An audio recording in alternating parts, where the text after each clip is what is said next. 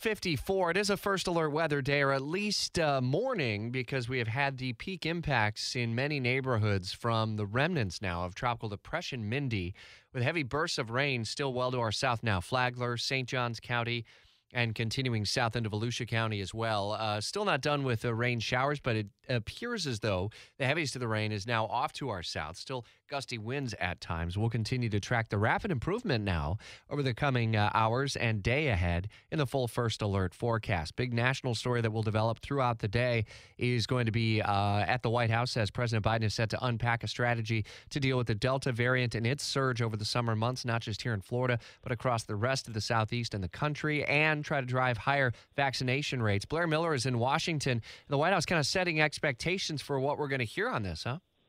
Yeah, and Rich, we're expecting to hear actually a lot if you look at the details. So it'll be interesting to see what comes out of this, though. It's a six-part plan, and first will be focused on vaccinating the unvaccinated. Right now, a little more than 62% of people 12 and up are fully vaccinated, and this part of the plan will focus on vaccine requirements, including building upon the ones already in place for many federal workers and pressing private businesses to do the same. The president will also talk about those booster shots once they're approved.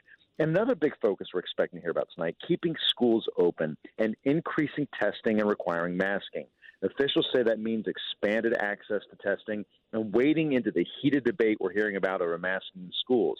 Finally, he'll get into the economic recovery and improving care for those with COVID-19. So far, that's meant helping hospitals inundated with patients.